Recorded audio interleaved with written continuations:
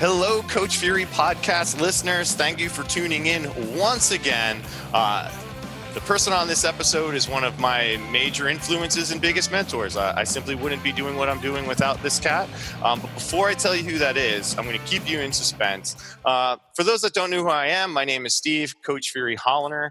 I do personal training, online training, classes, and I'm also a teacher for several organizations, including the one created by this man, Josh Henkin, who's going to be the guest on episode 11. I'm super excited to have Josh on.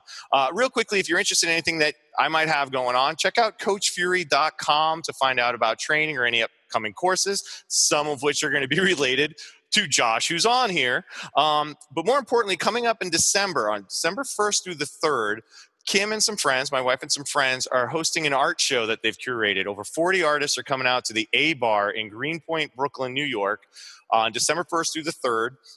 Any money through a raffle and through the sale of the art is going to go to an animal rescue named Animal Haven, which is where we actually got our dog, Ramona Flowers. So we're raising some money for a good cause. It's going to be a fun night. We've got cool raffle gifts, including tattoo gift certificates, training with your man Fury right here, gym classes, nutritional products, a vegan restaurant just threw something into the mix, acupuncture sessions, a lot of cool gifts, all the money going to a good cause. Check out bitingbacknyc.com for more info on that. And if you've ever followed Josh Henkin on the social media, you're going to know that he's not going to mind waiting to hear about a fundraiser for animals in any way, shape, or form.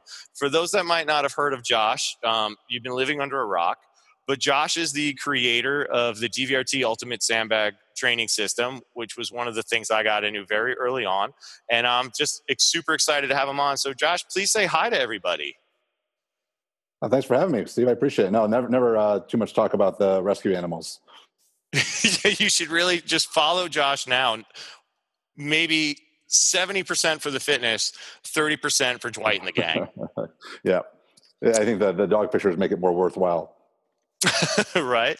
So for those that aren't aware of what DVRT as a system is, a lot of people, and this is one of the things that Josh and I and the leadership team and his wife Jessica talk about, is there's an awareness of ultimate sandbags and sandbag training to some degree, and then there's an awareness on another degree of DVRT as a system. And it's one of the things that I took, was my third course I ever took. I took it right after my RKC. And really, as somebody new transitioning from an enthusiast into a fitness professional, really helped shape how I would coach people and assess them based on movement, and not just necessarily like how heavy can we lift something. It was really an eye-opener for me, and it's clearly stuck around. What I'd like to do, because one of the things I've never actually heard Josh talk about is, we've sort of heard, and we say to the courses, how the system came to be. But I would like to actually go way back, Josh, and just talk about those moments, those months, those weeks, those early years when you were like, I think I have an idea to make a product, and then having the system actually that the product fits into. So it's not just the sandbag, but you created the system, and then you created the ultimate sandbag, which was, sadly, there's a lot of knockoffs, but at the time, incredibly, incredibly unique. And quite frankly, the way you keep progressing it keeps it unique. And I'm hoping people will get understand why that is by the end of this, if they don't already. But what was it like when you started to put together a system? What was your thought process on that? It was a horrible idea. No, I think like anything that has value, you don't actually go into it with the mindset of, I'm going to do this. I think it's more or less comes a little bit more organically. Like basically you're just trying to solve a problem. And so for me, for most of my life, I've been trying to figure out, first and foremost, how to train myself, because for those that don't know, I suffered a bad low back injury when I was 14. Now being 40, that means I've spent more of my life in pain than out of pain. So, first and foremost, I don't think you can really help other people until really you feel like you can help yourself. And so I always had that mission of, wanting to figure out how to help myself. So I, very early on got really into, fitness from a perspective of, first and foremost, even before the back pain, being an overweight kid that, was kind of lanky and awkward. And then, growing into my body a little bit and getting into fitness from the perspective of, when I was a kid, I was tall for my age, so I played basketball. And then, like, when you're a little kid, like, being taller than everybody is awesome. Like, you just dominate because you're taller than everybody. And then, kids catch up, and you're like, oh crap, now everybody's kind of tall, my height, so I got to do something else. And I got into strength training through my older brother after a bad ankle injury too. And so, what I loved about strength training was the idea that if you worked hard, generally there was a payoff. Whereas, you just generally weren't necessarily have to be naturally the fastest. You necessarily weren't the one that had to jump the highest. I didn't have those gifted athletic abilities. I often joke with people, my family genetics is like, it's easier to jump over my family than it is to go around them. And so, we weren't from a family of blessed, athletic individuals. So strength training was just one of those natural things. And so to come around to what started happening is, when I was 16, I got into my first workshop. I think it was an NASM or ACSM workshop. And I was definitely overwhelmed because I didn't have a background. I was 16 years old, but I knew I wanted to do this fitness thing. More or less, it was like strength conditioning, because I met in high school a coach at the time who was a assistant strength coach for the Chicago White Sox. And I knew I wanted to be part of athletics. I knew early on I wasn't going to be a pro athlete. Like, again, looking at family genes, figured that out pretty fast, pretty early on. But I'm like, I didn't know there was this thing called strength and conditioning. Like, what a cool thing to do. Like, you can work with athletes and you work in a weight room, you make them stronger, like, kind of cool gig. And so that was my first introduction. I was just overwhelmed. And so just like, I didn't know there was a whole philosophy. I thought you just worked out. I thought you just went to the gym and you just worked out. And, you got the muscle magazines and you just, you trained biceps, you did chest days and things like that.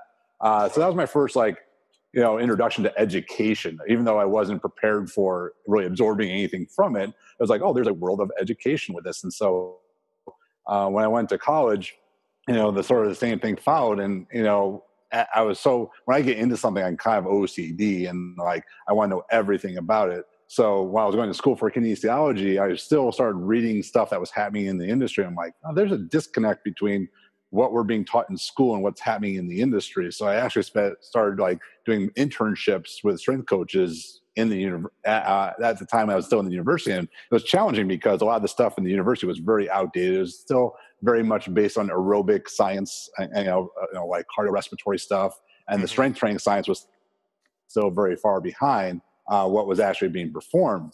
But that was also the time I had suffered a relapse in my lower back. So I was the kid sitting there in the classroom. I could barely sit in a chair because I was in so much pain, and I was frustrated by lots of things. And I wanted to strength train, so I got introduced to corrective exercise. And so when I'm 20 years old, yes, I'm going to date myself. This is like the late 90s or mid 90s. Got introduced to corrective exercise. I'm like, I knew there was rehab. Like, I knew there was physical therapy, but I didn't know there was corrective exercise. Like, I didn't know what that was. And I started getting to people like Paul Chek, and I'm like, this is the answer. Okay, this is the thing. Because what I didn't know at the time, and then sort of now I appreciate more being old, is I was looking like most people for the answer. I wanted to be told, what should I be doing? And so I kept going to these different programs wanting to know, what should I be doing? And then when it didn't work or didn't pan out exactly like I wanted or didn't give me the result I wanted, I'm like, this doesn't work. There's got to be someone else has the answer.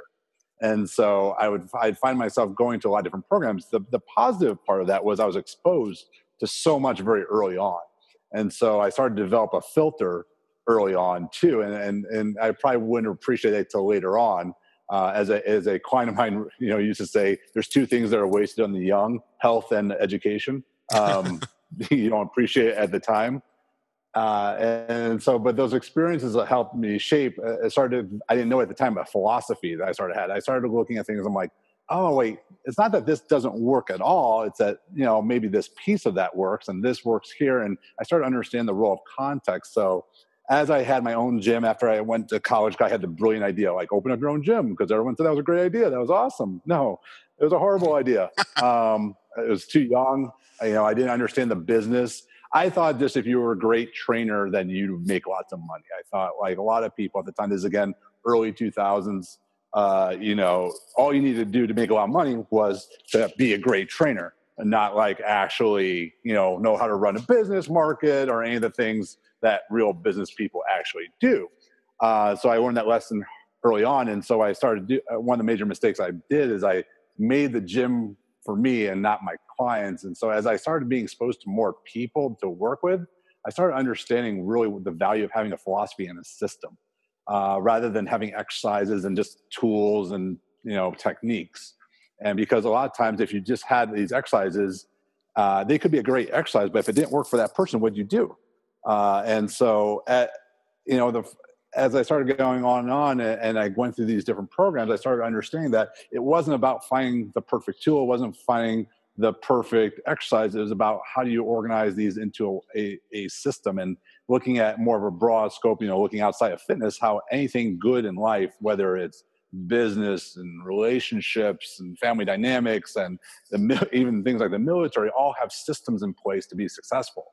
And for some whatever reason in exercise, like we just think of it as literally exercise. You just do stuff. It's so and you true. do enough stuff until you find something that works. And works is, I'm putting up, you can't see me in quotation marks, for whatever period of time for whom it is. There's a lot, context plays a very big role. So, about 10 years into my career, because I'm not a fast learner, I decided I'm like, oh my God, this system thing is really what the industry needs. So I'm like, why isn't anyone talking about systems and having a philosophy of systems rather than just accumulation of exercises and tools? And so, at first when I decided I want to do this, I told, my wife at the time, I'm like, the last thing the industry needs are more certifications. So I know we're going to be met with, oh no, not another certification.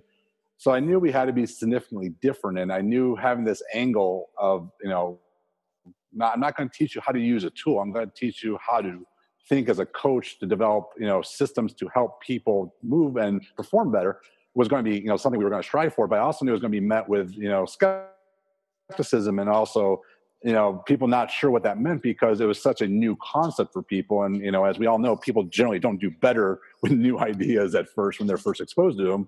They usually revoke them or, criticize them and do anything but sort of like invite them. So I knew it was going to be a challenge, but I thought if we can get, some initial people going through it and saying like, wow, like this is actually making a difference, then I knew we had something to keep track with, because I knew the journey was going to be a challenging one. There was going to be lots of times that we were going to question ourselves. So we had to believe that what we were doing was going to actually really benefit people in the industry. So that was my long-winded answer to it. No, hopefully that helps. It's awesome. There's a few key things there that I like to unpack a little bit. And it's this idea of having a philosophy and a system, and versus just having exercises. And, for those listening, this is something we talk about in DVRT land when, the main implement for purpose, is the ultimate sandbag, but it's not the only thing that we talk about in the context of training people in DVRT. If you watch Josh's or my videos or James's, we use other things. Is that moment when having the awareness to go through education courses and to allow yourself to, in an educated way, filter out. Because I think sometimes we look through the course we've gone through and we filter out the things that maybe don't align with us, or we try them and they don't work as well, certain aspects. But then I think a lot of people go through a course and they one or two things randomly stick. It felt good that day. That seems cool, whatever it might be. And that becomes basically all they take from that. And then they go to another course pretty quickly and one or two things stick from that. And it doesn't become as cohesive a philosophy. It becomes more of we are just throwing things in a pot versus creating a meal out of it, an actual system, a plan. And it's sort of I would have loved to have been a fly on the wall, but not for 10 years as this sort of developed. I also know I've been with the program long enough now that to see how it's grown and developed, can continue to develop through the time on it. When you started the apprehension of trying to put on a course, what was it like just even trying to set that up and draw people in on those first ones? Did you hit up friends out of the gate? What was sort of the strategy to just sort of get that snowball starting to run down the hill, roll down the hill? For better or for worse, yeah. Well, depending what show you're on. For better or for worse, I had been writing online for about 8 years at that point. So there was definitely some people that had some awareness of what I was doing. And, it's just like training. You look back at what you were writing then and you're like, oh my God, I can't believe I was writing that. But it was what you knew best then and you thought was really good. So we actually had someone reach out to us and be like, hey, I want to host you. Have you ever thought about doing a program? I said, well, thought about it, but we never had formally, put something together. And he's like, and ironically happened to be in Sweden. I'm like, okay, let's do our first one in Sweden. Why not? It's the way we roll. And my apprehension all the time is giving people a really experience that changes them. Like you said, I really, if people go to our program, they're like, oh, that was good. Like, to me, that's like bad. That means I didn't really reach you like I wanted to reach you. You can still think it's positive, and you can still say, oh, I got some good things out there, but I didn't communicate what I really wanted you to take home at the end of the day, which is I wanted you to think differently. And I want you to have, sort of shape, what and how you're thinking about things in a certain way. I'm not, and it's something I heard a radio host I listen to all the time say is, I'm not asking you, or I'm not telling you what to think. I'm asking you, do you want to think? Yeah. So, there's a big difference for people because, again, a lot of times I think in fitness, we're so overwhelmed, and it's unusual industry because it's an industry that doesn't necessarily require a very extensive background, that people go in there and they're kind of overwhelmed with all the information out there. So they just want someone to tell them the right answer. And one thing we were, very emphatic about is like, the right answer really is this big gray area that makes a lot of people feel uncomfortable. So we're going to try to tell you the best answer we can. And we want you to really not take away an exercise, and we don't want you to take away a workout. We want you to take away a way of thinking. And so, that I knew is kind of a challenge. Even to this day, Jessica will call me up after a program and go, how did it go? And I'll be like, oh, it went okay. And she'll be like, well, why do you think that? It's not because someone didn't nail an exercise well, or they didn't like get the technique down. It's because I didn't feel like maybe my sense was they walked away with really understanding the bigger concept I want them to go home with about understanding how this all fits together in a bigger picture. It's interesting. One of the things that really I loved about the system going through, and again, this is really in the beginning as a complete novice. I was very, very new to wanting to be a trainer. I'd only found Ultimate Sandbags, I think, in February of the same year, and we went through that course in like late October. So, I wasn't with it very long. But with whatever else you do, there's a freedom within the system that you've set up enough of sort of guidelines and checkpoints that there's a lot of freedom within it to improvise that makes sense as opposed to being random. And I think a lot of dogma and pride around sets of initials and stuff sometimes is so strong because those guidelines are way more rigid. It doesn't allow for a lot of other things to be thought of. Like it's very strict sometimes. Like this is this, right? Like I'll say, for example, I remember in one of the kettlebell groups, there was this very long Facebook thread in an instructor group about coming from double kettlebell snatches, bringing them back down into the rack position versus letting them go all the way between the hips for the next rep. And I was just like, are we really going to be this rigid on this minutia that could quite frankly be done both ways? But because someone took it assert this way and someone took it assert that way, it became this hard line thing. And in DVRT, we have reasons for everything. And I think a good system provides why, even if it might not be something that's directly in the manual. No, and I think, that's where our personality gets interjected into the program. I come from a family of teachers, most in one form or another. A lot of people in our family have been teachers, whether it's in university settings or grade school or, whatever it is. And so, a good teacher, the goal of a teacher is not to tell you facts and figures and make you just memorize things. It's to help you understand how to think and to develop your own filter system. And, someone always said, the real purpose of college is not to give you facts. It's to teach you how to think. And so that's hard for people because, again, fitness is kind of a very young industry. And, I was thinking about the other day, think about the first celebrity in fitness was an actress, Jane Fonda, right? It wasn't this person with a PhD in kinesiology and biomechanics. It's an actress. I made a presentation at the NSCA a couple of years ago where the American Beautician Society was formed in 1936. The NSCA was formed in 1978. It's a very young industry. And I think by that, people are just looking we don't know how to think because we also have this great gap between the academic side of it and the practical world And so I think that really gets people into this, like, just tell me what to do. Just tell me what to do. And so they do get caught up in the minutia, and they're not taught how to think in a lot of these educational programs. And I know even a lot of people at ours, I remember, when I went to South Korea, and there's a very big kettlebell community there. And our instructor, Raymond, the first time I went out there, I'm like, oh, how do you think it went? He's like, oh, well, it was okay. I'm like, well, okay, I'm always open to like improving. But what did you not, or did you think they did not like? He goes, you just weren't military enough for them. And, and a little bit you have to understand culturally, like they do have this like mandatory military service, and culturally they are very, black and white at times.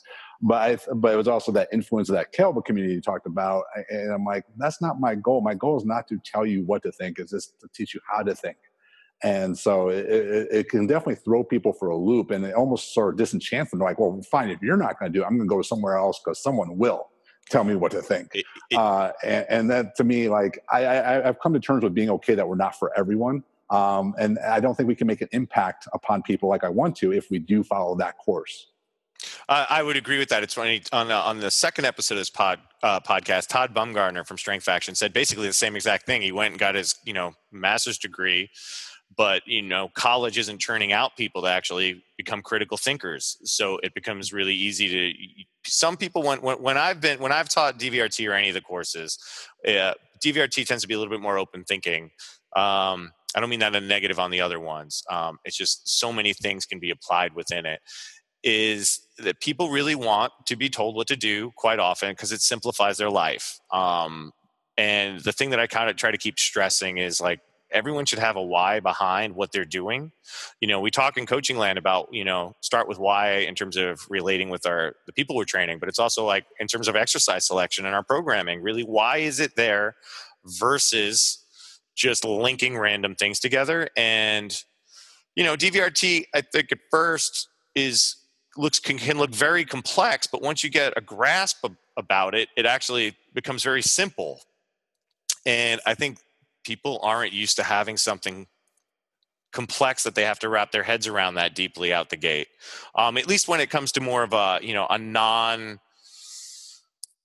or PT restoration type thing, right? Those can get overly complex as well. But in terms of how we're looking at movement, because also in DVRT land, it is such a step to the side in terms of, for those that aren't fully aware, we're looking at movement in like a full 360-degree plane of motion thing. So it's not just swinging kettlebells or deadlifting barbells. We're going to be moving and progressing in a logical, systemized way throughout all sorts of movement and getting stronger in those ranges. It's kind of like it equates to me sometimes with people with meal plans, right? Like most people are going to benefit from just learning better nutritional habits and then making their own choices. But how many people just want to be told exactly what to eat, exactly when to eat it? And I think that's not sustainable. And I think as a coach, you're going to get pretty stagnant on that as well. If you just try to like lock into a simplified system, just take that as the rule and not question it, and continue to sort of try to progress your business, but from like a sort of stagnant point of view. I mean, one of the great things that I love about working with you guys and the other leaderships is, if we use the clean and push press test for an example, like we've been very vocal about what we thought were pros and cons in the development of that, and having that flexibility where, and I think a lot of organizations and a lot of people who go through the organizations are sometimes more strict because they've paid money and trained towards it, is that, sometimes we have to be able to question from the top to the bottom some of these things. Does that make sense what I'm trying to get across? Yeah, and I think it really starts with we're asking a lot from people because, if you look at the majority of programs out there, and I'm not criticizing anyone in particular or saying that they're necessarily bad, but if you go into a course, generally you're expecting to learn exercises. Yeah. Teach me these exercises. And what we're trying to do is, yes, we're going to obviously teach you many exercises, but more importantly, we're going to teach you principles and concepts. And while some people, can say the same thing, I think what makes us kind of unique is, and this is where kind of, I think people misunderstand me on social media and they take it as sort of a dick move, but I'm actually just trying to understand them better, which is I keep asking them the question. For example, I'm just going to throw this out randomly, like, oh, I train movement. And I'd be like, okay, what does that mean? Well, we train movement patterns. Okay, what does that mean? Well, we squat, hip, hinge, and okay, what does that mean? Well, Monday we deadlift, and Wednesday we back squat, and Friday we power clean.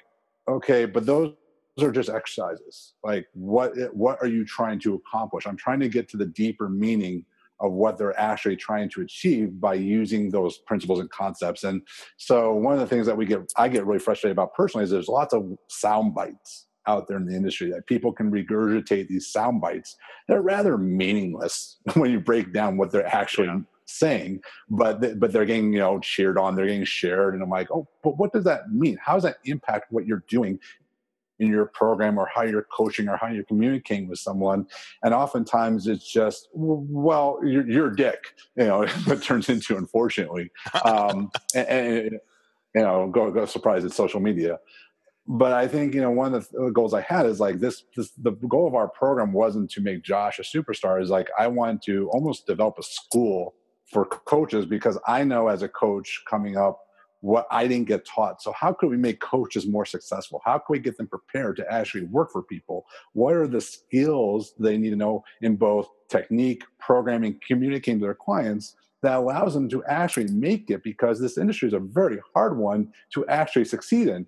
I was talking to a friend the other day trying to explain to them this industry. And I'm like, there's not a lot of people you see that retire as a fitness professional. There's a lot of people that leave the industry. There's not a lot of people that retire. There's not a lot of 40, 50-year-old fitness professionals. There's a reason for that. It's a tough industry. So I'm in the rare air right now. You're in the rare air. I'm halfway to 50 now. See? You'll be the mystery. You'll be the Kubachaba.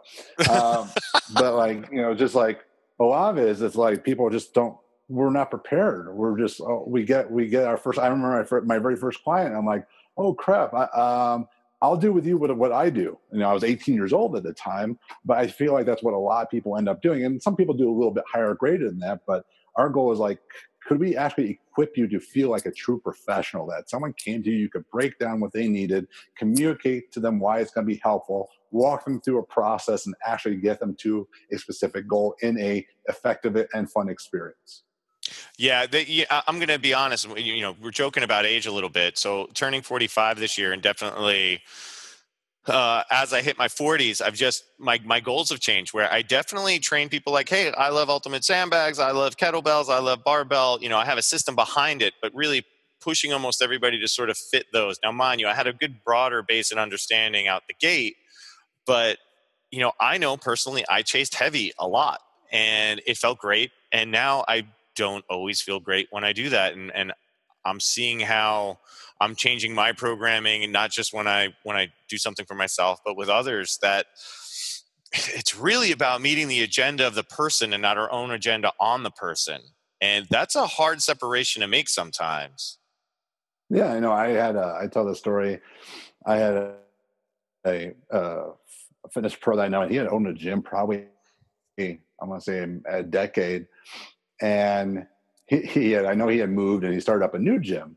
And he instant messaged me, and it's like, oh, Josh, I want to ask you a question. I'm like, okay. He goes, I guess he had a gym now that mostly had very overweight women. They had, unfortunately, very large stomachs, and let's just call it how it is. You get bigger chests with that as a woman a lot of times, and sometimes guys too. And he said, hey, the ultimate sandbag was easier for his clients to deadlift, because if he tried to deadlift a kettlebell with them, just the nature of putting their hands closer together, their body got in their way. And I'm like, okay. He goes, well, is that okay? I go, well, you obviously identified a problem and found a solution. So why are you asking me, is it okay? He goes, well, I won't say the organization, but I don't want my instructors in this organization to think badly of me. I go, and I said to him, I said, you don't have to justify anything to me or them.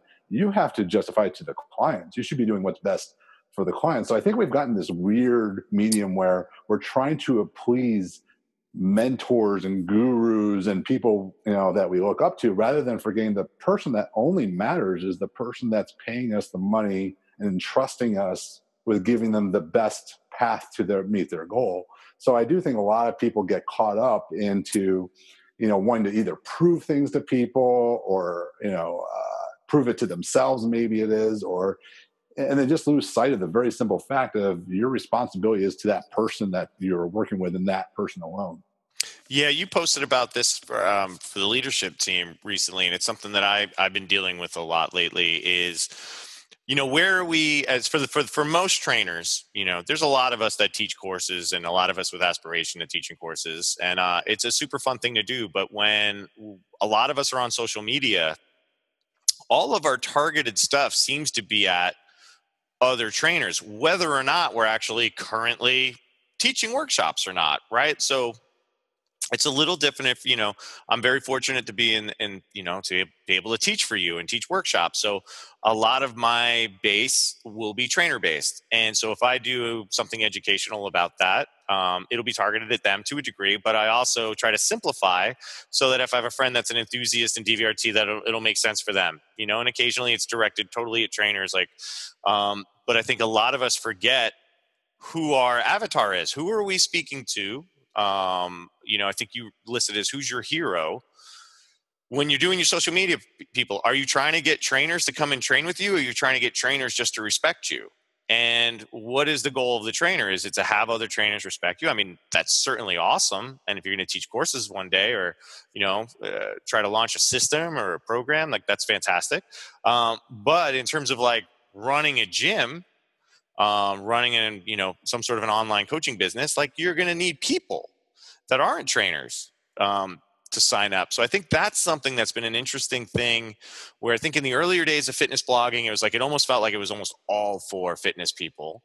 And now in social media, I think it's lost, where it's probably way too much aimed at fitness people, as opposed to trying to make new people believers, right? Because that's ultimately what it is we want to try to help motivate and make people believers and train with us. And it's really interesting seeing that happen, because now also, if it almost seems like if I make enough posts aimed at trainers, then I must be ready to, I don't need to coach many people anymore. I can just go online now because I have trainers that follow me. There's this weird sense of where we're at that comes very quickly through social media that is sometimes misguided, versus working with people in the room for extended periods of time. I don't mean more than hours. I mean years, and building up that way. And again, I think that we can bring that all the way back to the systems, where I'm an instructor in this now, so this is what we do.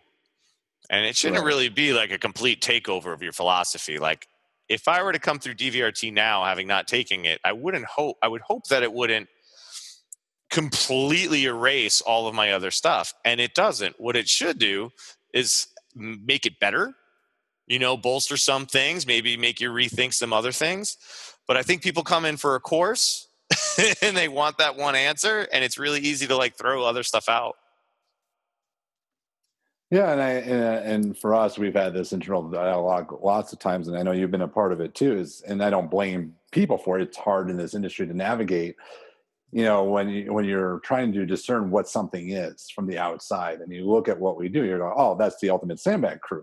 And okay, I'm going to learn Ultimate Sandbags when I come to DVRT. And yes, you are going to learn to use our Ultimate Sandbag. But one of the reasons we developed DVRT as a system was to get people, well, it was a couple of reasons. One, it was that it was this discussion I was having with people that was really frustrating to me, where I go, people would be like, "Oh, I love sandbags." I'd be like, "Oh, what do you love about them?" "They're really unstable." "Oh, do you use them?" "Well, not really." "Why not?" "I don't know what to do with them."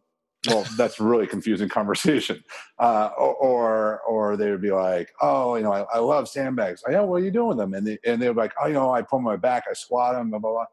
And so what ended up happening over time, as we continue to grow, and I learned is that, and I don't mean to sound this very self-serving, is that it's very similar to the road the kettlebells went through, but people didn't love sandbags because sandbags had been around for a very long time, as the internet likes to remind me. We didn't create them. But people weren't using them.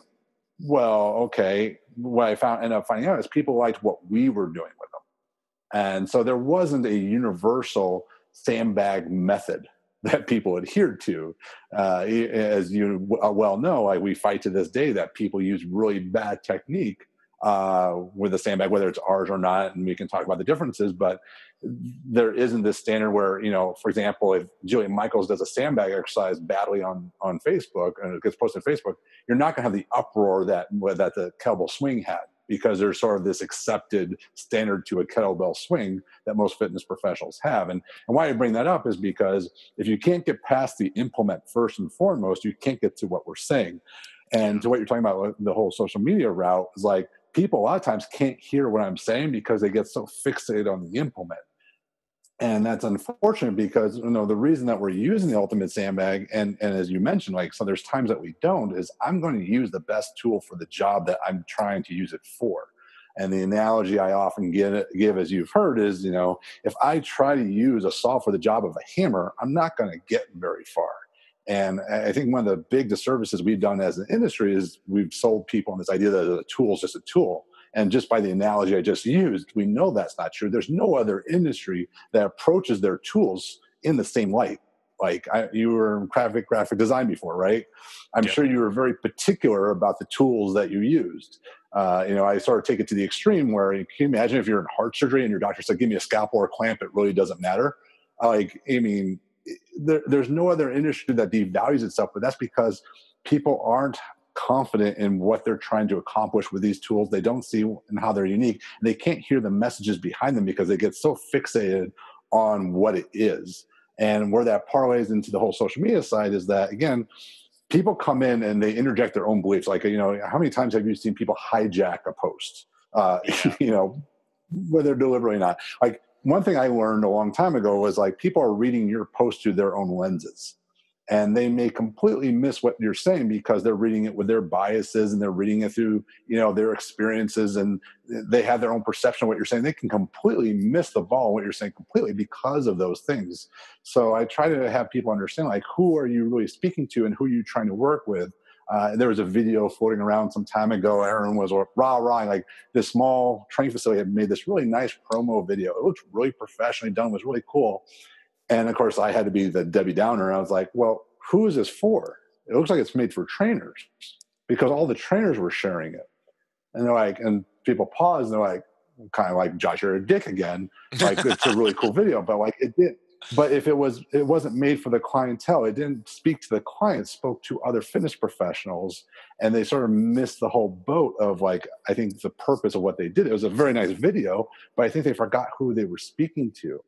But at the end of the day, I think, the big difference is that you should be able to speak to both very easily. And, I think you heard me say recently, like, a good teacher knows how to make complex ideas simple. And I think, unfortunately, what happens in social media land is that you get people that write these really complex ideas in really big words, and people don't understand them, and people assume they know what they're talking about. And people with some education look and go, you're kind of full of it, man, but you're passing people off because you're trying to use these big words that you don't even really understand, or that you actually just made up. I don't think that's really a word. But I mean, you can't go, and there's a battle you don't want to really get into. But my point is, following people, if you're following someone good, if they can make things always understandable, if they can make it so that they could relate it to a fitness professional, but they can also relate it to their neighbor or their mom. I always tell people at our courses, if you can't explain this to your mom, why it works and why it's beneficial, then you don't really understand it. And that's really what we should be striving for when we communicate, because if you can't get buy-in from people, you're not going to get success with them either. Yeah, it's interesting. I once worked with an instructor who, was an excellent instructor. Like, he had just enough skill in speaking very technically, but I could still understand it. But in a discussion, the goal was that to talking to one of the, the top 2% intellectual in the room. And for me, if you're going for the top 2%, that really leaves the 98% out there kind of in the dark. And that's not a successful approach for me. And I'm very fortunate that I don't have I think for me, what's worked out for me is I was very fortunate to find 5 Points Academy, to introduce me to kettlebells, and certainly Gavin Van Vlack, fellow DVRT master instructor, being there to introduce me to your work and the Ultimate Sandbags.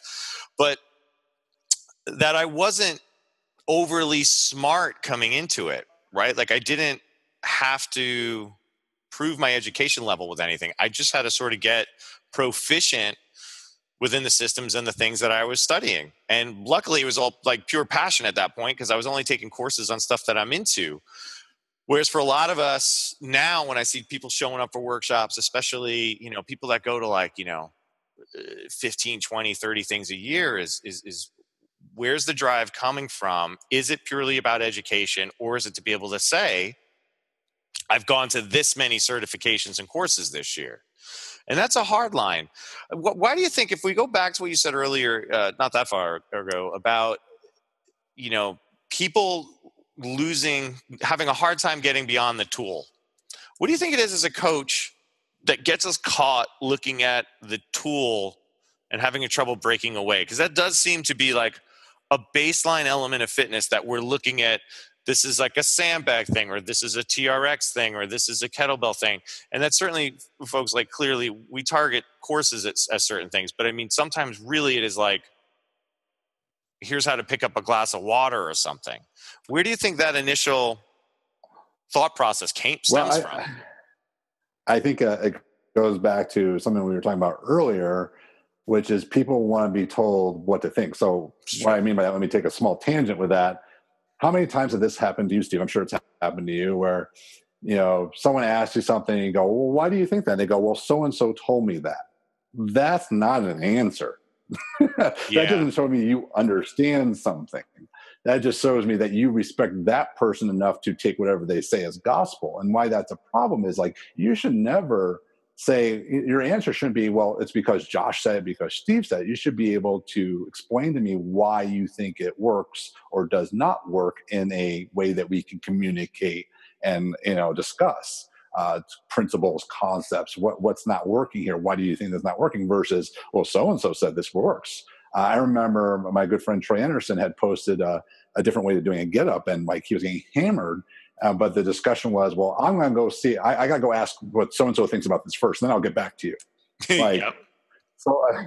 So what I'm saying by that is, I think people at first, when they see something that doesn't fit within their existing system, they need approval. They need approval from the people they already look up to. Tell me this is okay to do. If they don't get that approval, they instantly go cynical. Because they already have they have their comfort zone. They have like their safe spot. Now you're challenging their safe spot. I mean, I'll be very honest. When we, you very well know, like, we had opportunity to work with Dragonor, and I had a big issue with how our book was released that we did with Dragonor. It was a beautiful book. They did a wonderful job with it, but it was just sort of released like, here's our book. And I think what ended up happening to a lot of the kettlebell communities, for years they were being told, like, this tool does everything. This tool is fantastic. And kettlebells are, like, that's the tool. Like, I use kettlebells a lot today. But all of a sudden you got dropped to this other tool, and you're like, but you need this too. And they're like, everyone goes, whoa, why do I need this? What, you just spent years telling me this did everything. Now I have this thing. So I think there's that cynicism. Or if you're an Olympic weightlifter, you have your own personal biases. Like, Olympic lifting does everything. I don't need this TRX or this ultimate sandbag. If you train hard.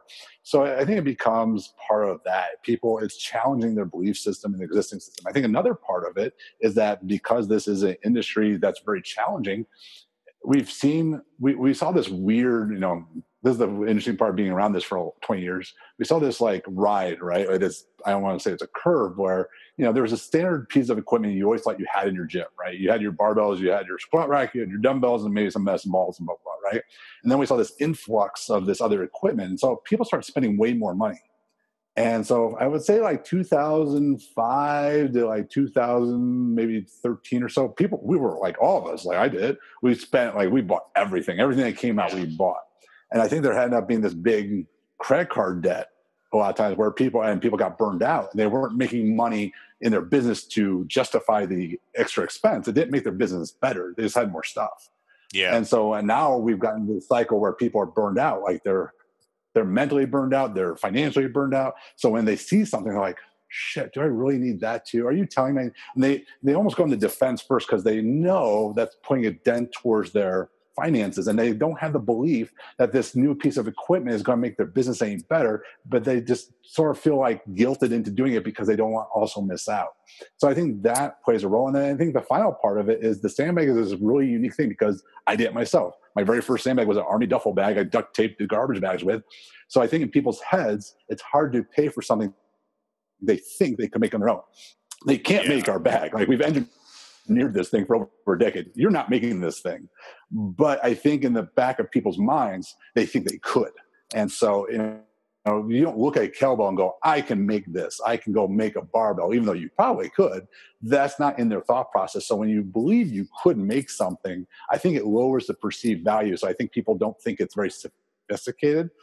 And where you see it came from. But again, like I always say, if that worked, like, the best example I give, and you've worked with me on these projects, like the military has access to duffel bags.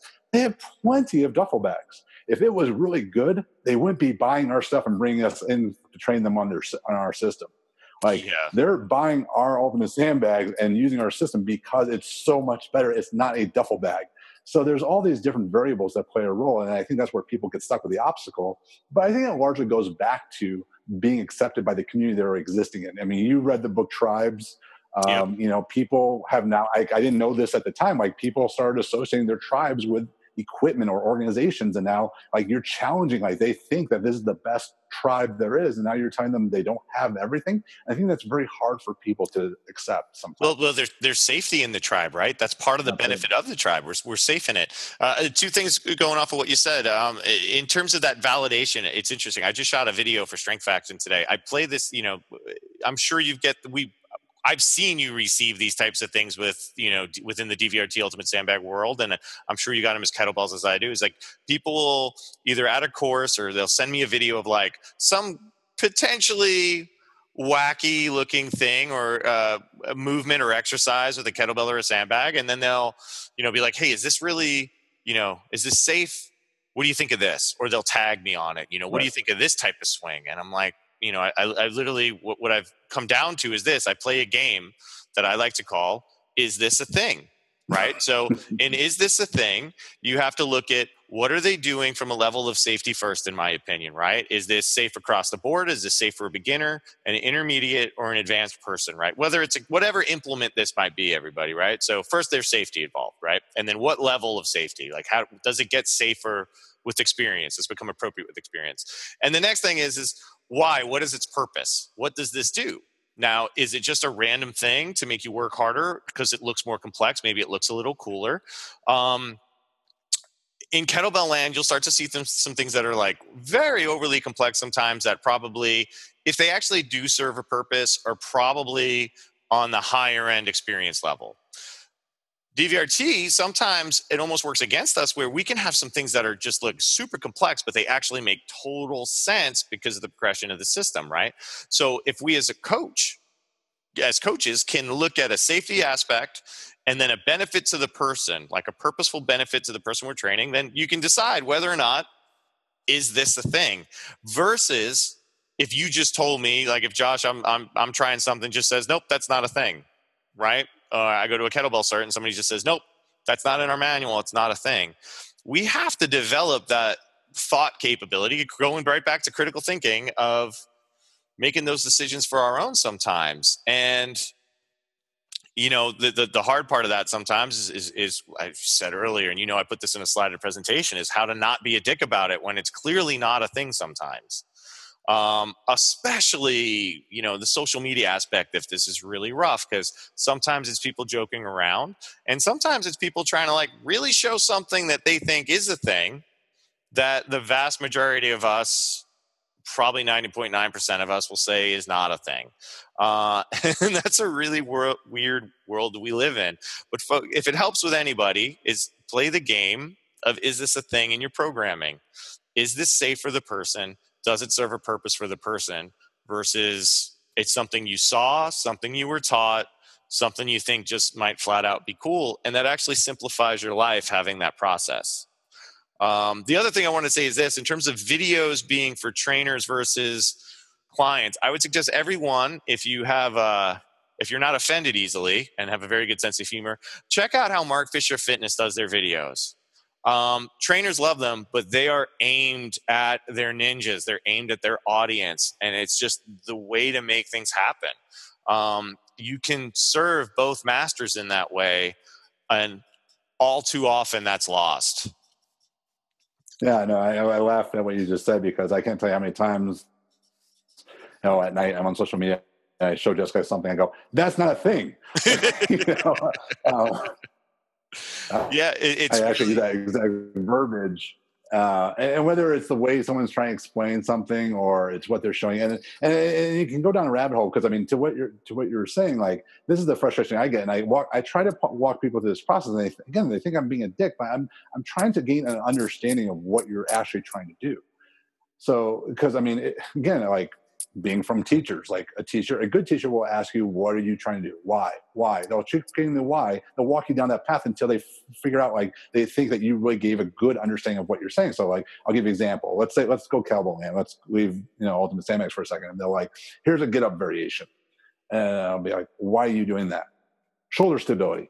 Well, how is it different shoulder stability than what we were already doing? And how is it giving me better shoulder stability than what I could do? And what's the risk reward? Could I get the same shoulder stability doing something safer or less complex, and so forth? And when you take people down that path, they get all agitated, because I think, and you've heard me say this to our leadership, is you don't have to necessarily create something new to be innovative. Mm-hmm. And that can confuse people. It could be, being innovative can be, the quote I've used a lot, you've heard it with Steve Jobs, is just connecting the dots. So maybe it's the way you communicate, a couple of cues for people to make them understand how to make the movement more efficient. Maybe it's a progression. How did you do this layer? Another little progression that made it feel brand new. Or how did you put it in a context that gives it more value to people? Now they see it as something more important, and now it feels new again. I think when, this industry is, again, really bad about going, there's nothing new. I'm like, could you imagine if there was nothing new in this industry, how boring we would be? Like, I'm waiting for this giant book to be shown of everything that's ever been done before, because apparently people keep talking about it, but I've never seen it. Like, everything's been done before. I'm like, where is this giant book of everything's been done before? This is the only industry that people seem to, like, hang their hat on that with.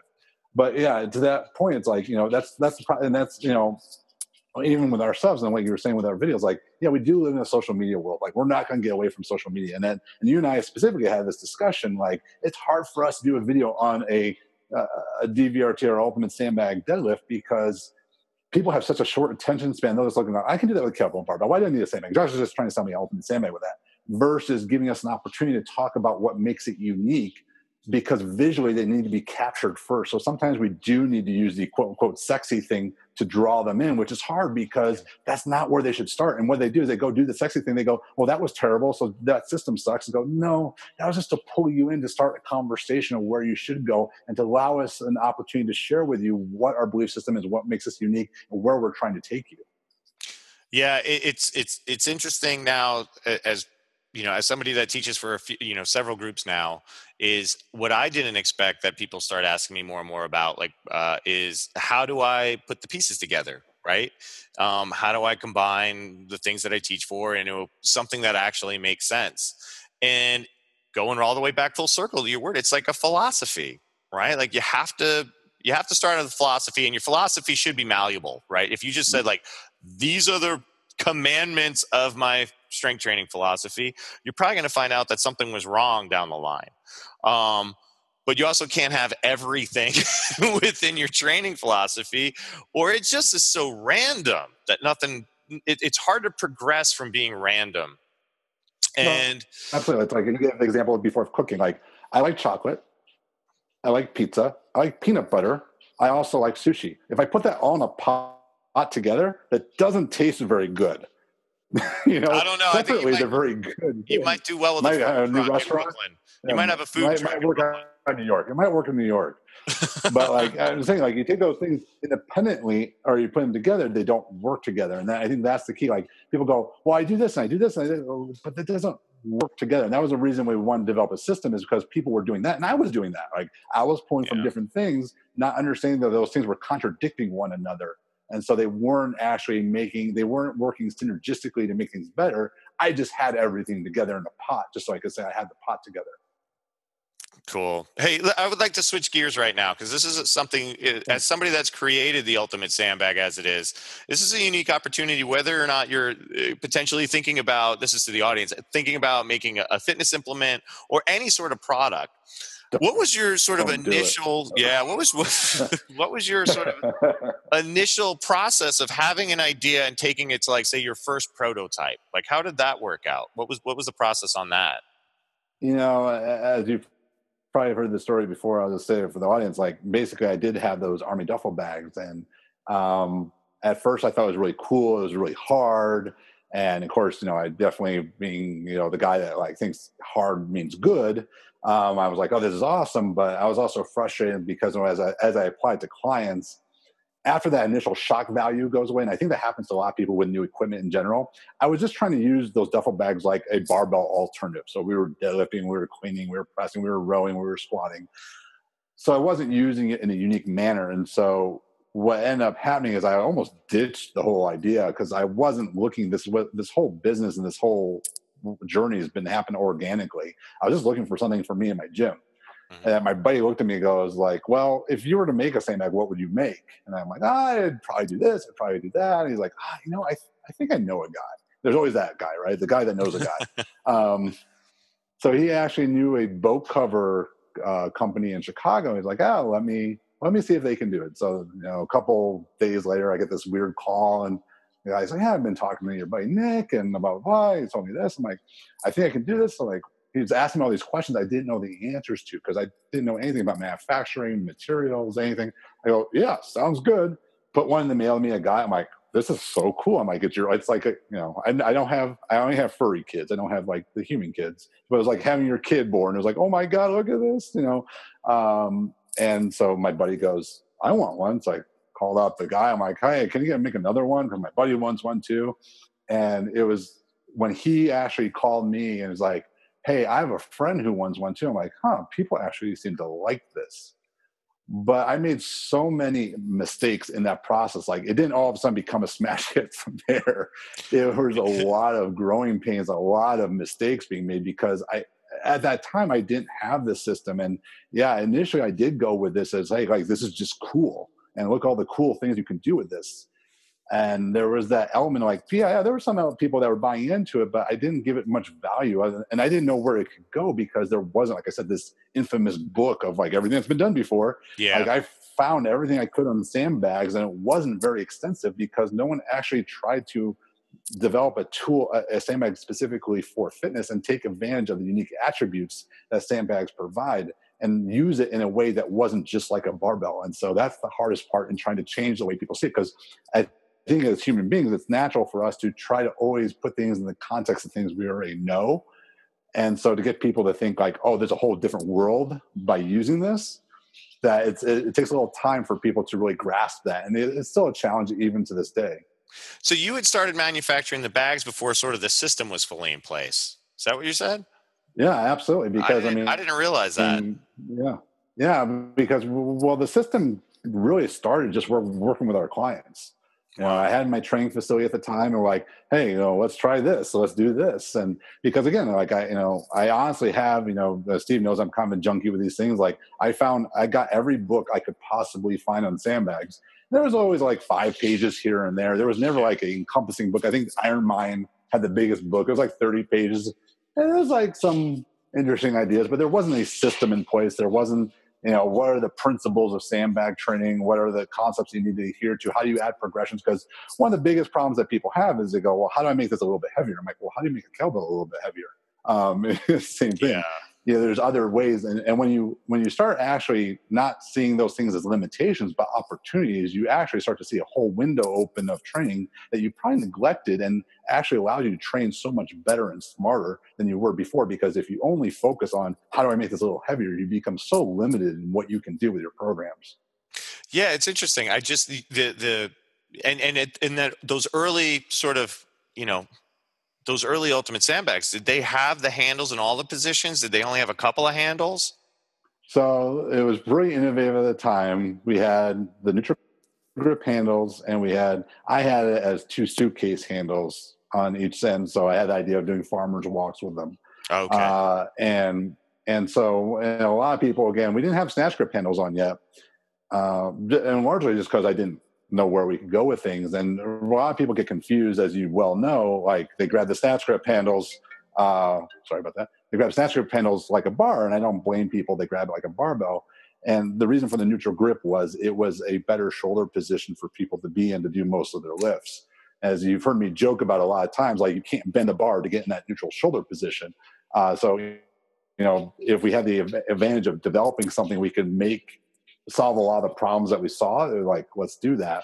So yeah, those early handles and but everything from like where the handles were placed to how long they should be to how wide they should be to the materials used, that was all a process and a journey I was going to go on that had some really rough times and some really good times along the way.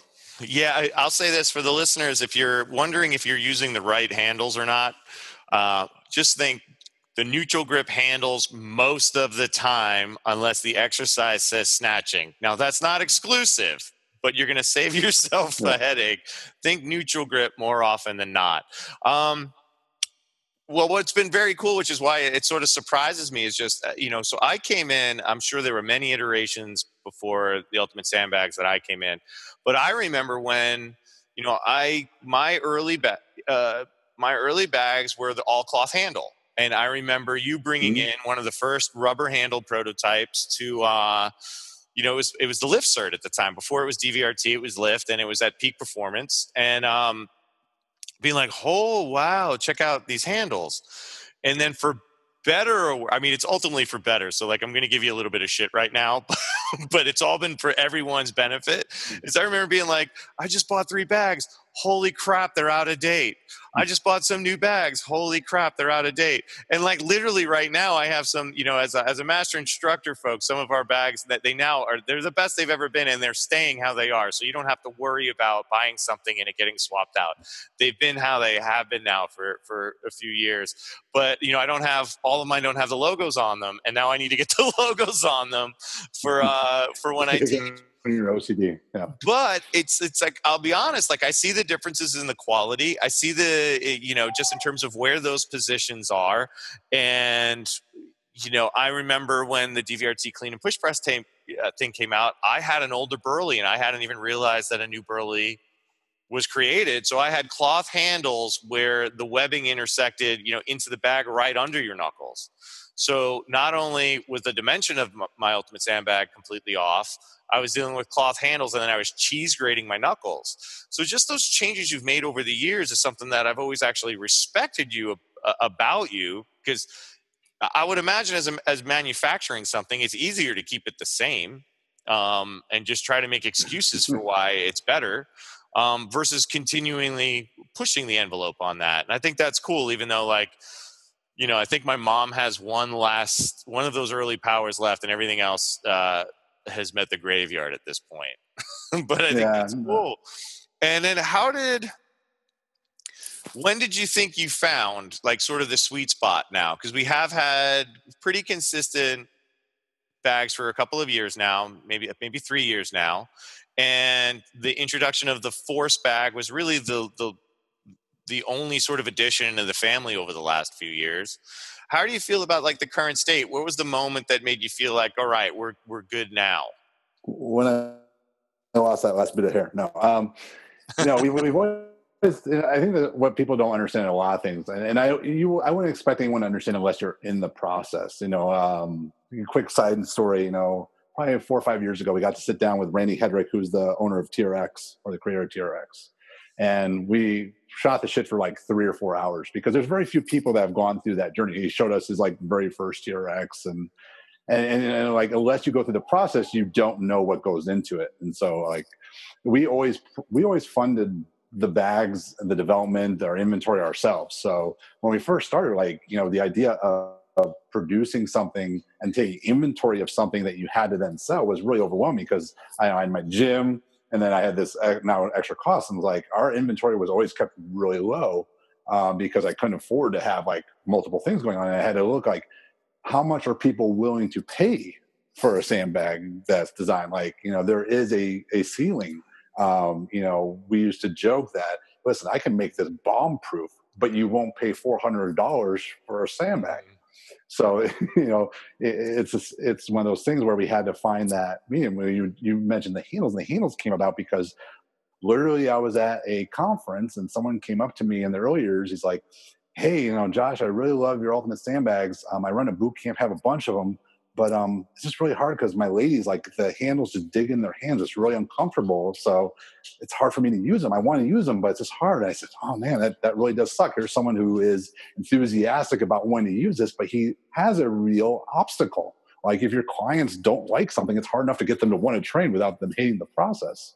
So I went to our manufacturer. I'm like, well, what can we do with this? What's the option? He's like, well, you can do this, but it's going to add this much cost to your product. And I'm like, wow, like that's a lot.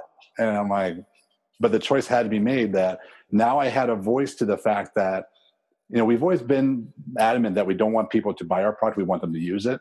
That, if we got people to buy this, but they didn't use it, it didn't benefit anyone. So if we always wanted to try to enhance the consumer experience and the coach experience. So it's like, oh, wow, if we put rubber handles on here, yeah, it's going to reduce our margins. It's going to cut things a little closer, but more people will buy them. They'll have a better experience and they'll want to get more of them. So it's worth it because at the heart, we're coaches ourselves and we want to have, the equipment that we would want to use ourselves. So it seems like that. And so I think, going through that process, it's sort of like training too. You don't know what's available to you, like go to different manufacturers. As we went to different manufacturers over the years, like, oh, we didn't know this was available to us. Oh, look, we can do this. Oh, if we do this, it raises the cost on that. Like I remember one year I was at North Carolina State University for a conference. I get this frantic call from my assistant at the time before Jessica was around. And she's like, oh my God, Josh, we're getting all these like bags broken. Like people are calling in, their bag broke. I'm like, what the hell? Called up the manufacturer. He says, well, I saw that this thread was like 10 cents cheaper. So I changed the thread for you. And it wasn't as durable of a thread. So it kept breaking and we couldn't replace them with new bags because all the bags were made with those. Wow. So, yeah, it's little things like that. And then it's like, oh, well, I'll tell you what, like, the whole made in America thing is kind of BS for a lot of people. I don't know if people know that. Like to be made in America, you just have to have it assembled, the percentage assembled in America. Like most of the companies that get stuff made in America, they get stuff from overseas and they just put together in the US. So for example, like our handles, I remember they were being assembled in the US. We had a very good manufacturer at the time in Pennsylvania, but they needed the handles from overseas and the boat got stuck on the seas. So they couldn't make any of our Ultimate Sandbags, so they had no handles. I remember that. Yeah. I actually remember waiting for some having ordered some of the Ultimate Sandbags for that and just tell me about that. Yeah, and so there's all these little issues. So when people go, oh, it's easy to change that and this, it's like it's not so much because then you got production lines and you got all these other dynamics. So to answer your question, I would say we started working with our current manufacturer about, I want to say it's been about 4 or 5 years ago, and it was hard because again, the first thing that happened, like they sent us a sample of our bag to make sure we approved it. It's like, oh, I want to change this and that. And like a week later, I kid you not, someone emailed me. There was a picture of our sample bag on a Canadian website being sold. So the manufacturer was trying to sell our design to somebody else. So there's all these little dynamics. But one thing I tell people is when you innovate something or you create something, the whys of everything. Like we know exactly why the handles are the length they are. We know exactly why they are the width they are. We know exactly why the materials are that we're using. And I say if you want to go out and you want to test other sandbags, that's fine. It's fine. It's fine. But I go ask the company why they do some of these things. If they probably can't tell you because everybody has copied or tried to copy what we do in one form or another. They may not use the same materials. They may not use the same length of handles, but the overall design kind of looks similar. Like people just think we slapped handles on the bag. But for example, I had someone sent me a video on Instagram of someone using a different sandbag, and they're like, that form doesn't look right. What doesn't look right? I go, the handles are too close, so he can't press it in a good position. When he cleans it, his fists are almost touching together. That's not a good position to press overhead with. You wouldn't do that anything else. He goes, oh, why would they make a sandbag like that? I go, because they're not creating, they're copying. Yeah. So it's one of those things like, and I don't blame the consumer because like, how is the consumer supposed to know what makes for a good sandbag? Like how the heck would they know that? So and that's what we tried to do. But of course, there's going to be some skepticism that we're just trying to sell you ours. We are, because there's this saying in manufacturing, you buy cheap, you buy twice. We're trying to get people to maximize their investment and trying to have the best experience possible. Well, I say this at CERTS, and you're being too nice. Listeners, if you're thinking about getting a sandbag, don't try another one. Don't be a dick. Don't try another one.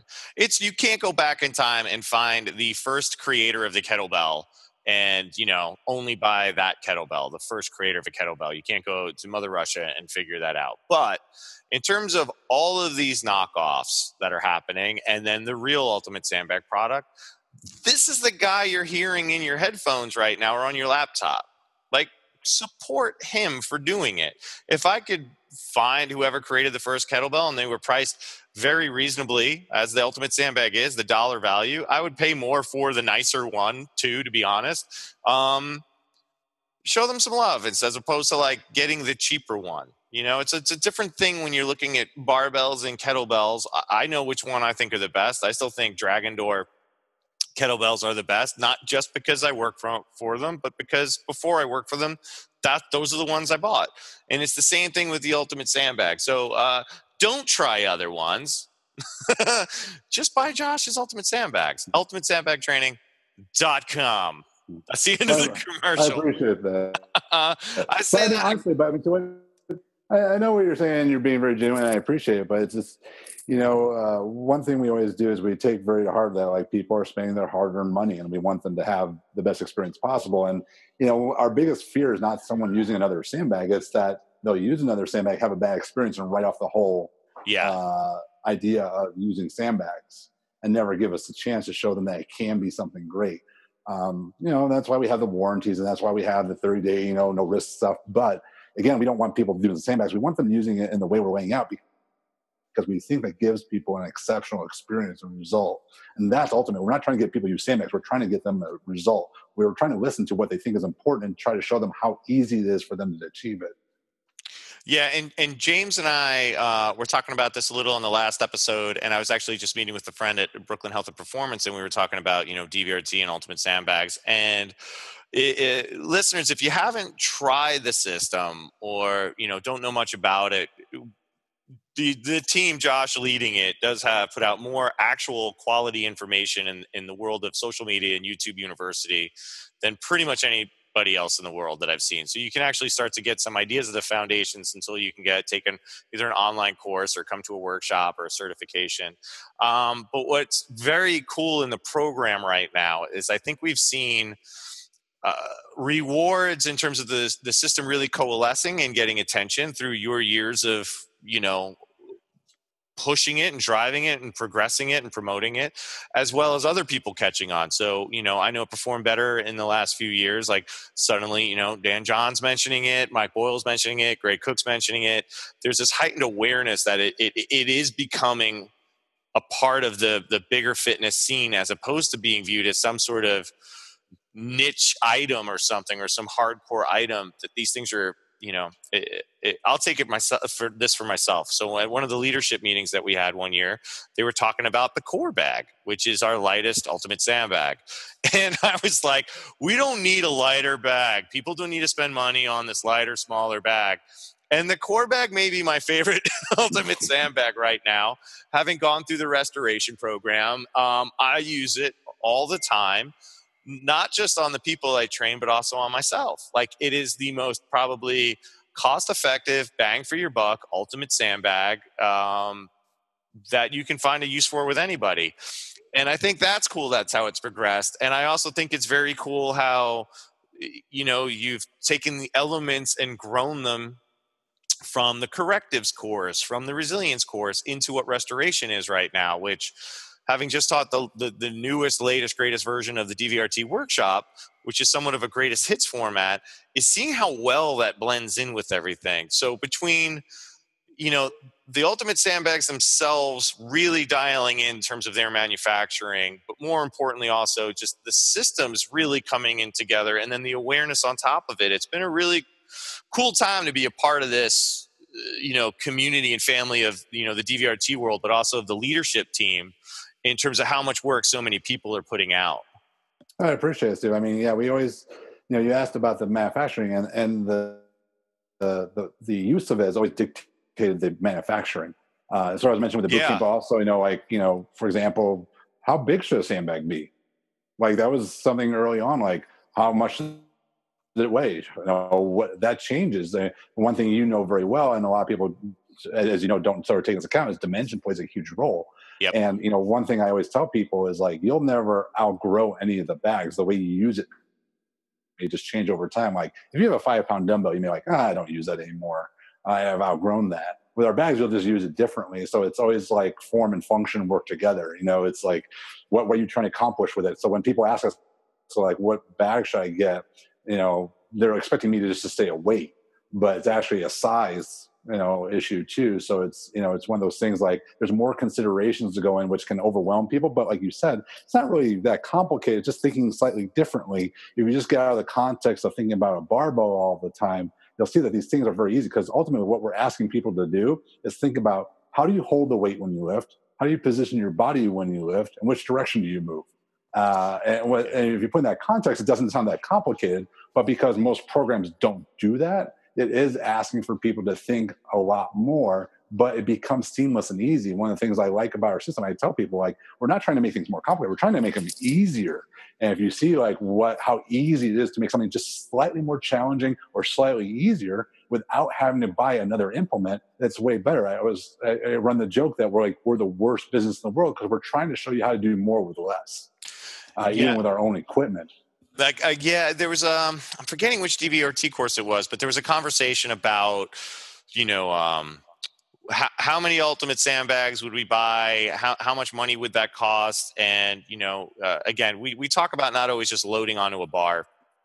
Not that we're against barbell lifting, but doesn't need to be the end goal of it. But also, if you're a facility owner, especially when real estate is prime, like in New York, the cost of a barbell rack and a couple of barbells and a whole lot of plates is very high, and also requires a lot of space where, comparatively speaking, getting a couple or a few sets of ultimate sandbags is really low cost, takes up much less space, and allows you a lot more versatility and a lot more flexibility if you need to change things around your space. And I think those are one of those like beautiful lost arts too, that is an added bonus. And I'm saying that as somebody who, I don't have a facility. Fury Industries is a training room in my room, and it's like one of my most favorite places on earth. And because it's just a small 8x10 training floor, and I've got a bunch of ultimate sandbags, a bunch of kettlebells, a pull-up bar, and a TRX, and Indian clubs and bands and some other knickknacks. But it's this idea that we don't need a ton of this other stuff when we put it in the perspective of the big picture. Because generally speaking, everybody's thinking, I have to have the barbell and the racks and all of this stuff. And then we're like, the ultimate sandbag or the kettlebells are the extra expense. Well, it's funny you say that, because I've gotten myself in, I won't say trouble, but like I could see people like the wheels really turning, and like they're almost getting upset because they realize they've been sold a bad bill of goods, if you will. Like I always tell the story, like I made more mistakes than anybody. Like when I got my first facility, the first thing I purchased was this beautiful squat rack. It was $2,500. It probably most of my budget that I have for equipment. But I'm like, that's what I have to have. Look how awesome this is. And then it would be years later until I realized like it was the worst investment I made. So something I just want to sort of touch on that you said is like barbells aren't bad. And yeah, barbells aren't bad. So now let's talk about the conversation people really should be having is return on investment. So like when people go, for example, like they ask me, well, how much is an ultimate sandbag? I'll say, well, it depends size, but I'll give them like $60 to $100 depending what you're looking at. Oh, that's expensive. I go, compared to what? Because, for example, if you look at a barbell, if we break it down space-wise, more space. If you go, can you train in all 3 planes of motion? No, you can't. How many different body positions can you use? Not as many. How many load positions can you use? Not as many. Actually, per expense, the barbell is probably the least efficient tool that we have in the gyms. But we forget our own history, that the reason the barbell is there is that because most initial gyms were set up by powerlifters and Olympic lifters. So they weren't set up by fitness mainstream people. So if you're looking at, and I know you know very well, the physical culture gym, they didn't have squat racks, they didn't have barbells. So that wasn't always the gym. Yeah. It's the gym of the last about 50 to 60 years. And so it's funny. And so I think what keeps people from doing this stuff is they don't believe that lighter loads can equate to equal results. But the research and practical experience shows you, like, my friend Alan Cosgrove goes like, you don't think a 100-pound barbell is heavy, but if I have a 100-pound bag that's in the back of my car, you don't want to lift that. That's very true. We understand there's a difference, but we also have a hard time with that difference too, because we get vested in these different sort of sound bites, as you will, that we talked about before. Yeah, it's also there's a flexibility, now that a lot of my business as an independent trainer, I do a couple of in-homes or I travel around. It's easy to have somebody, or if on my online training program, to buy like one ultimate sandbag, not make it a huge addition, and then I can train them the way I would train somebody in person versus like, just put a barbell behind your couch, just try to hide it when the next season of Game of Thrones is on. It's just having those things to lay into it too, like from a process and from a business model, where does that go? But of course, at the end of the day, you have to believe in the system. And I think what happens with DVRT is once people actually open their minds up to it and their eyes and get the hands on the bags, it goes a long way for that buy-in. No, absolutely. Like you said, I mean, there's a reason we're now, I mean, I'm going to do a private cert for a hospital now. Like we're getting into clinical settings more and more. You've been with me for the Marines and some military projects. We've had professional sports teams. They're not into sandbags, they're into solutions. And I always say, like, we want to be a solution to people. You tell me what your problem is, and we're going to show you how to solve it. And we're going to come at you a little differently depending upon what is like. Pavel was one of my big mentors and inspirations for a long time. And there's very few things I would say I really disagree with him on. But I remember him telling the story that he said, well, someone asked him, they want to lose fat. What should they do? He said deadlift. And he's like, someone said they want to gain muscle. What should they do? They should deadlift. And, you could see where this is going. Yeah. And I'm like, that's not true. Because we all have very individual abilities, goals, backgrounds, limitations. And when we think in such a limited manner, we're going to get limited results. So we're not trying to get, like I said, I keep going back to the tool is only as powerful as the craftsman behind it. So you can have an ultimate sandbag. If you don't know what to do with it, it's not a very powerful tool, just like a kettlebell or any other tool isn't, unless you have the know-how that goes behind it. Yeah, very, very true. We're heading towards the longest episode of the Coach Fury podcast ever. I could really talk guys. I'm just going to say this. So I'm very stoked to call Josh a friend. We've been, he's certainly been a huge mentor of mine. I could literally still get inspired by this guy on the minute and talk to him for hours. So what I'm going to do now is we're going to switch gears because what I think you may or may not know if you don't follow him is he's also one of the fellow DVRT comic book nerds. What'd you think of Ragnarok? I'll say that I'll preface all this. Like, I'm definitely not as hardcore as you and James are as far as like the knowing the specific like comic book side of things. I know the backside of the comic book with Thor or with Ragnarok. Yeah, I thought it was. My measure is, can my wife get into it? And she thought it was a lot of fun because, I mean, if you make something for, like you were talking about, training the one percenters. Yeah, you'll probably make the one percenters happy, but you'll miss the main audience sort of getting into this whole genre. So yeah, I realized there was like some interpretations and freedom used, and not everything was accurate, but I thought it stayed true to the premise of what it was supposed to be. And I thought it invoked a lot more personality than maybe some of those other movies. Am I wrong? no, I think you're right. I'm going to be honest. I never was a huge reader of Thor, and I went through rounds when Hulk would have a good run. I think for most of us as comic book readers that actually read the books over the decades, you could read a book for like 5 years and it has a pretty decent run, and then it starts to get a little like and you just realize you're spending money on it, and then you come back when it picks up again, and that was sort of Hulk for me. So I did read all the Planet Hulk stuff, which this is sort of like a mix-up, a mashup of Planet Hulk Right. and the Ragnarok storyline. The sense of humor of it for this one is something that I really love, that Flight of the Conchords, What We Do in the Shadows sense of humor on it. But it did throw me for a minute. I wasn't expecting it to be that silly. But I'm also trying to now, not just as I've always been pretty good to take the film major out of me and enjoy a big movie. To take the what was that guy from The Simpsons, worst episode ever guy? To not be that guy that used to work at a comic book shop or a video store, because I've had all those wonderfully nerdy jobs, and just to try to enjoy it. Now I have to so I saw it with my kids, and it's to step back and see how much they're enjoying it. So some of the deeper movies my kids enjoy, but they don't love. And then Thor, they loved it. So if they can give it a 9 out of 10 out of however many of these movies there are now, I think that's a big win. But this director is really good. I will murder his name if I try to say it. I think it's like Taikai or something like that. I It's have like to. Tiki. Yeah. Yeah. Yeah. I apologize for anybody. I don't want to offend anybody by how I would pronounce his name. But on Amazon Prime, there's a movie called What We Do in the Shadows that he directed.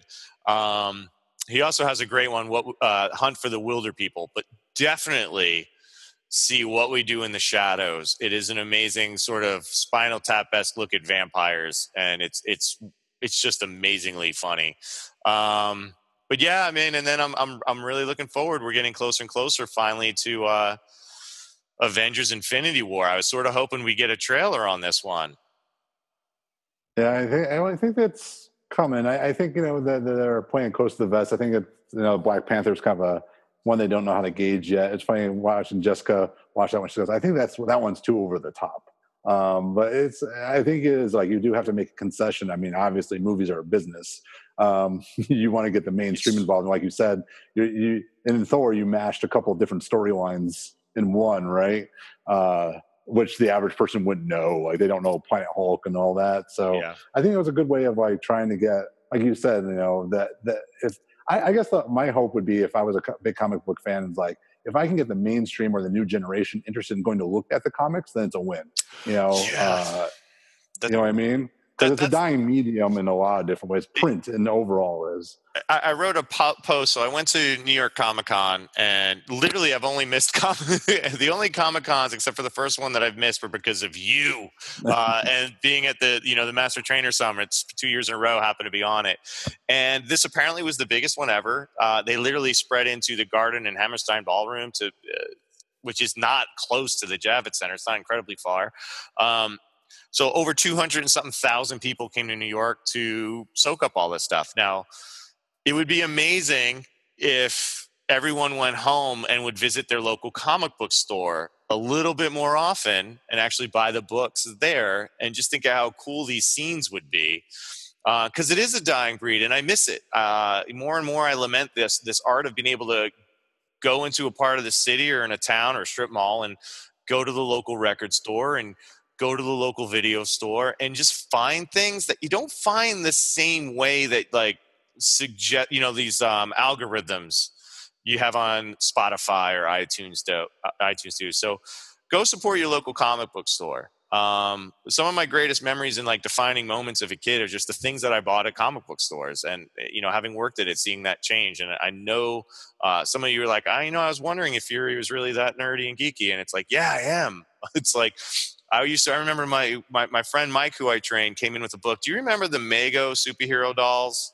I know I'm a little older than you. They were like they were like more like Barbie dolls, but like superheroes. So they had cloth clothing, and they were, not incredibly sturdy made, but they were like, sort of like G.I. Joe dolls, I should say, like the original G.I. Joe dolls with cloth clothing.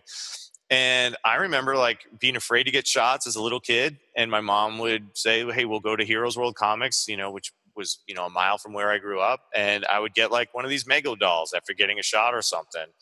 And, going into actually, reading books and then getting into movies and how bad the, superhero movies were of that age. It's like kind of amazing what Marvel's done, even with Thor, the patience that they've taken of taking two like really big characters like Thor and the Hulk. Like finally in Avengers, we have a Hulk that people generally love. And then, gone for 2 years because Civil War had everybody but them. Right.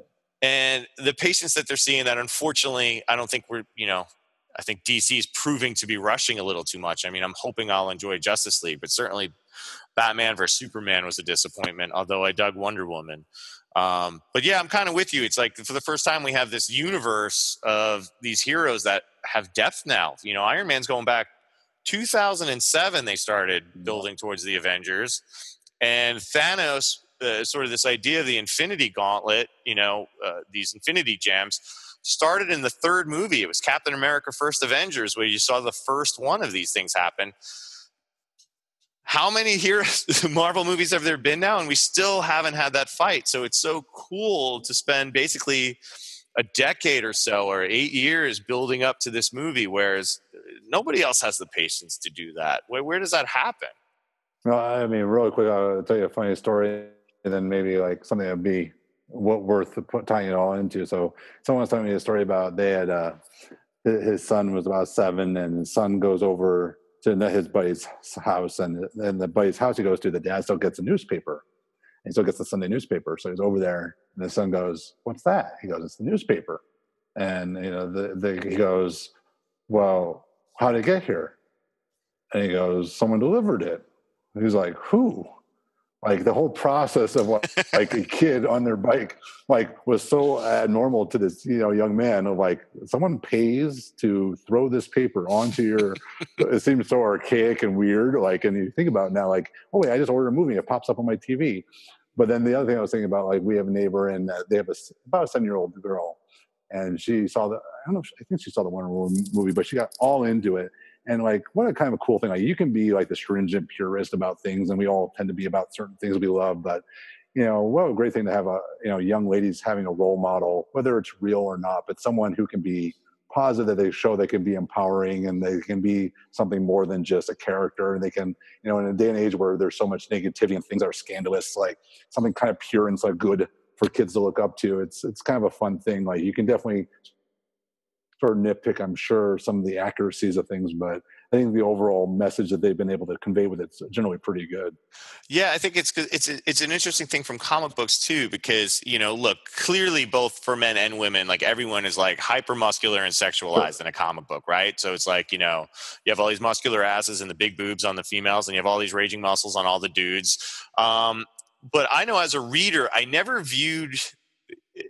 I forgot who I was talking about this with. I never viewed the female superheroes as anything less than the male superheroes, right? So Storm from the X-Men is a total badass. Now I was more of a Marvel person than a DC. So Wonder Woman really wasn't my jam, but like Storm was a badass. Rogue was a badass, and I was never like they're lesser or under. And I don't know why, or if it's a reality that we can't finally get a Black Widow movie, for example, solo story. It's kind of sad, and I know there's been talk about it, and we're finally going to get a Captain Marvel movie, which is, about time on the Marvel front. But I don't know, it's great that Wonder Woman hit on so many levels, because I think for comic book fans, long term, like that was never like an issue. Like I'll come and see a movie about any cool hero, regardless of gender or alien race, right? Like it's literally open-ended. And I think finally we're at this realm where that'll happen. And I think I don't know if it's a rumor going around, but I know there's like a potential Black Widow team up movie maybe in the works, but I don't know if that's just like an idea they're trying to get off the floor. But yeah, like I remember like some of my friends that were ninjas were like, yeah, I cried. They cried at Wonder Woman because they finally had this hero happening, and that was cool. Do you think Black Panther's of the similar importance? Yeah, I think Black Panther so. is the same. Yeah, it ties into fitness. People need to see someone like themselves. Totally. And there was one thing, I mentioned Larrabee on this podcast a lot, because I'm just look, if you're going to talk about a fitness podcast, Kevin's where it's at, right? Fitcast is where it's at. I'm not even remotely trying to be the Fitcast. About when he made a post about fitness summits having 99%. This is a paraphrase, too many male guests and not enough female speakers, right? And it was something that made me think about it, because I don't think about it that way. I'm always like, I never think like, hey, this, like the people that I looked up to were male dominated. And I thought about it, I was like, well, actually, a lot of them are in some ways. So one of the goals of this podcast is it's either 50% male female, or I think you might be adjusting this a little bit, Henkin. I'm on the females. You might, but, yeah. Tuck it for a little bit. Let the world picture that one right now. But like, I think I may have had more female guests on, at least up until this episode. And I just wish we could sort of like, regardless of what that background is, God, just open up and like, stop being like, I don't know what our reach is, right? I feel like we're worrying about our reach and our ego, and let's just go where quality's at. And there's quality like everywhere. I know in visual effects land, and it's like, women tend to have it harder too. There's just a lot of women didn't come in the beginning of it. And now that seems to be changing as well, which is rad to see. And certainly Black Panther's like, it's a killer comic book, or at least I got to amend. For anybody wondering, when I talk about comic books, basically 7 years ago when I decided to become a full-time trainer, I stopped collecting. It was an expense. I was like a $20 to $50 a week habit guy. I couldn't afford it. So I'm talking like back where some of these foundations were of like, late, 2000 to 10 is basically when I stopped collecting, 2011. So Black Panther was like a great book. He married Storm, so I had to dig him. They were married. I don't know if they still are. They were married for a while. Cool book. I'm stoked to see a movie. So I think that's that's a big deal, especially in today's landscape. Probably a pretty big deal. Completely. I'm not going to lie. Coming off the heels of this election, where we not the Trump part, but like we had a pretty good on the Democratic side. Just yesterday, we're recording this on November 8th. Like the Democratic Party turned out pretty well on this one. Not to make it about sides, but it's good to have awareness. What was the senator in Virginia who signed the bill against trans bathrooms was beaten by a trans woman. That is fantastic. It just makes me like super happy because, this is a little bit of a tangent. When Trump was elected and, a lot of people were like, don't worry about it. Just wait and see. And then we saw a lot of bad stuff start to happen. And then I know you were vocal on some ends of this. I know I was vocal on some ends of this. And I know a lot of people were sort of vocal pro him and wait and see until we started to see how bad things started to run. And a lot of people got quiet on the other side. And it doesn't have to be a Democratic versus Republican. It has to be more of like human beings making better judgments, regardless of where you might lean on one side of the fence. And whether that's politics or your superhero taste, like I think we have to just be more open-minded across the board, but also fight for the things that we believe in and really just not like, it goes back to like a lack of critical thinking sometimes. Like how we train and view fitness can be a lot like how we look at life in a lot of ways. Oh, absolutely. And I think one of the coolest things the superhero things have done is shown that superheroes aren't perfect. And I think people think they have to be perfect to do great things. And I think that we all know the reality of that. Yeah, I mean, I know that was one of the things that I related to about the Marvel universe versus the DC universe is they were all more flawed. Like, Superman had his troubles. He lost his parents. His his plane exploded. But for the most part, like, he's Superman. And then you have, X-Men clearly being my favorite comic book of all time. Wolverine being my favorite superhero of all time. Man, just like complete misfits, hated by all, trying to find their place. Like that's something that I can relate to better. And I think somehow my little personal tribe of people that train with me, I think they find that little bit of outsiderness in them. That they relate to in me. As if you could see this podcast being recorded, we're on a Skype thing. There's a wall of Godzilla toys behind my head. I think that's cool. And I think the one nice thing about we can talk about social media on a positive light is it's making it easier for us to find each other on the similar interests. Like I just met up with a buddy for the first time that runs a gym, Brooklyn Health and Performance. And the way that I officially met him is I saw through his social media thing that he tagged our hometown of Levittown, Long Island. So he went to like basically one high school over from me. He's way younger than me. Hey, Tom, I'm talking about you. Visit BHP. And we now, like his gym is now 6 blocks away from me. And we have a lot of shared interests from going back in that day, not comic book related, but that's something like a social media can help you find your tribe now. And I think that's why we create content. It's just sometimes not directed at the right tribe. Wow, we kind of went full circle there on a lot of stuff. We brought all the way back, huh? Yeah, we did. So it's time to wrap this up. So I'm going to let Josh say some final words. But first, guys, we launched a new DVRT workshop this year. And there's a bunch of them that are going to be coming into the later this year and into next year. And it's a really great format. And it's actually a lower cost version. And I think has a lot of value for you if you liking the things that we've been talking about. And I know if you visit ultimatesandbagtraining.com, you can find out where we're having the workshops. I know right out the gate, we have ones in Glendale, California, in Seattle, and in Wisconsin. So look up those. We also have courses online and live workshops and certifications as well. taught by Josh and some of the team, including myself. So keep an eye out for those. But Josh, is there any sort of parting thoughts, comments you'd like to lay on the group, the listeners?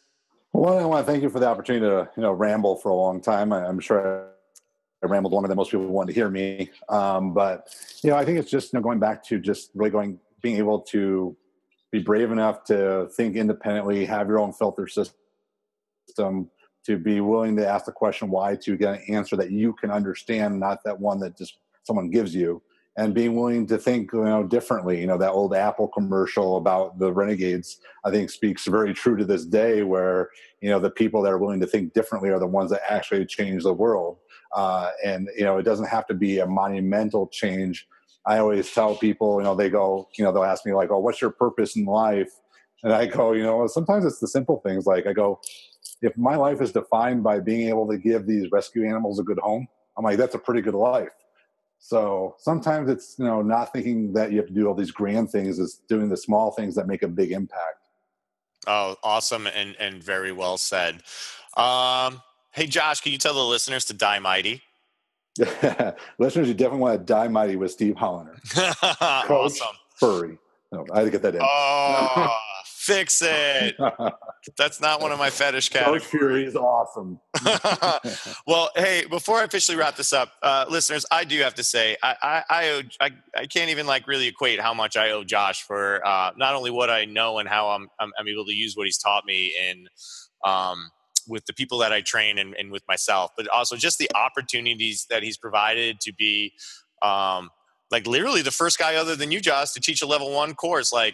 James and I talked about that, and he assisted me on that, and how that was kind of huge. And being able to represent the brand and teach workshops and courses, and how you share content. And I know I need to create more content, but hashtag 2 DVRT people back to back on the podcast. It's been amazing. Part of the reason why I got involved in the RKC in leadership is definitely through Josh. Josh, you're just a dear friend and somebody I love dearly, and a mentor. So thank you for all you've been able to sort of literally change my life, enhance my life. Thank you for that. Appreciate it, man. Right back at you. And the boss, your wife, Jessica. We'll get her on the podcast. Jessica's awesome. That would be an entertaining podcast. Yeah, I'm going to try. I definitely want her on here. So listeners, thank you so much for checking it out. Again, you can visit ultimatesandbagtraining.com to find out more information on Josh and the program and the system. Certainly follow him on Instagram and Facebook. I'll put those links up on my webpage. And, ultimatesandbagtraining.com. Visit coachfury.com for any information on me in terms of training or upcoming courses. And then finally, if you would like to become a patron of the Coach Fury podcast and donate $1 or $2 or maybe a little more, anything helps. Please visit patreon.com/Coach Fury podcast. That's patreon.com/Coach Fury podcast. And again, as always, special thanks to the FTW for the metal music at the beginning and end of the podcast. Those guys are friends and crush it. I'm going to have some live dates for them coming up to share. Glenn Urieta, whose artwork continues to impress me and surprise me every time I have another guest on and I see those thumbnails, I'm blown away. And remember, go visit this show that my wife and her friends are putting on. It's a fundraiser for a shelter, something that's very important for Josh and I. It's bitingbacknyc.com. That's December 1st through the 3rd in Greenpoint, Brooklyn. Thank you, everybody. Have a good one. Until the next episode. The Coach Fury podcast is created, owned, and produced by yours truly, Steve Coach Fury Hollander for Fury Industries, LLC. Music provided by the FTW. Visit the ftw.nyc.com for band, album, tour, and merchandise information. And the artwork is created by Glenn Urieta. Visit glennurieta.com. That's GLENNURIETA. Or on Instagram @Glenn Urieta. Thanks, everyone.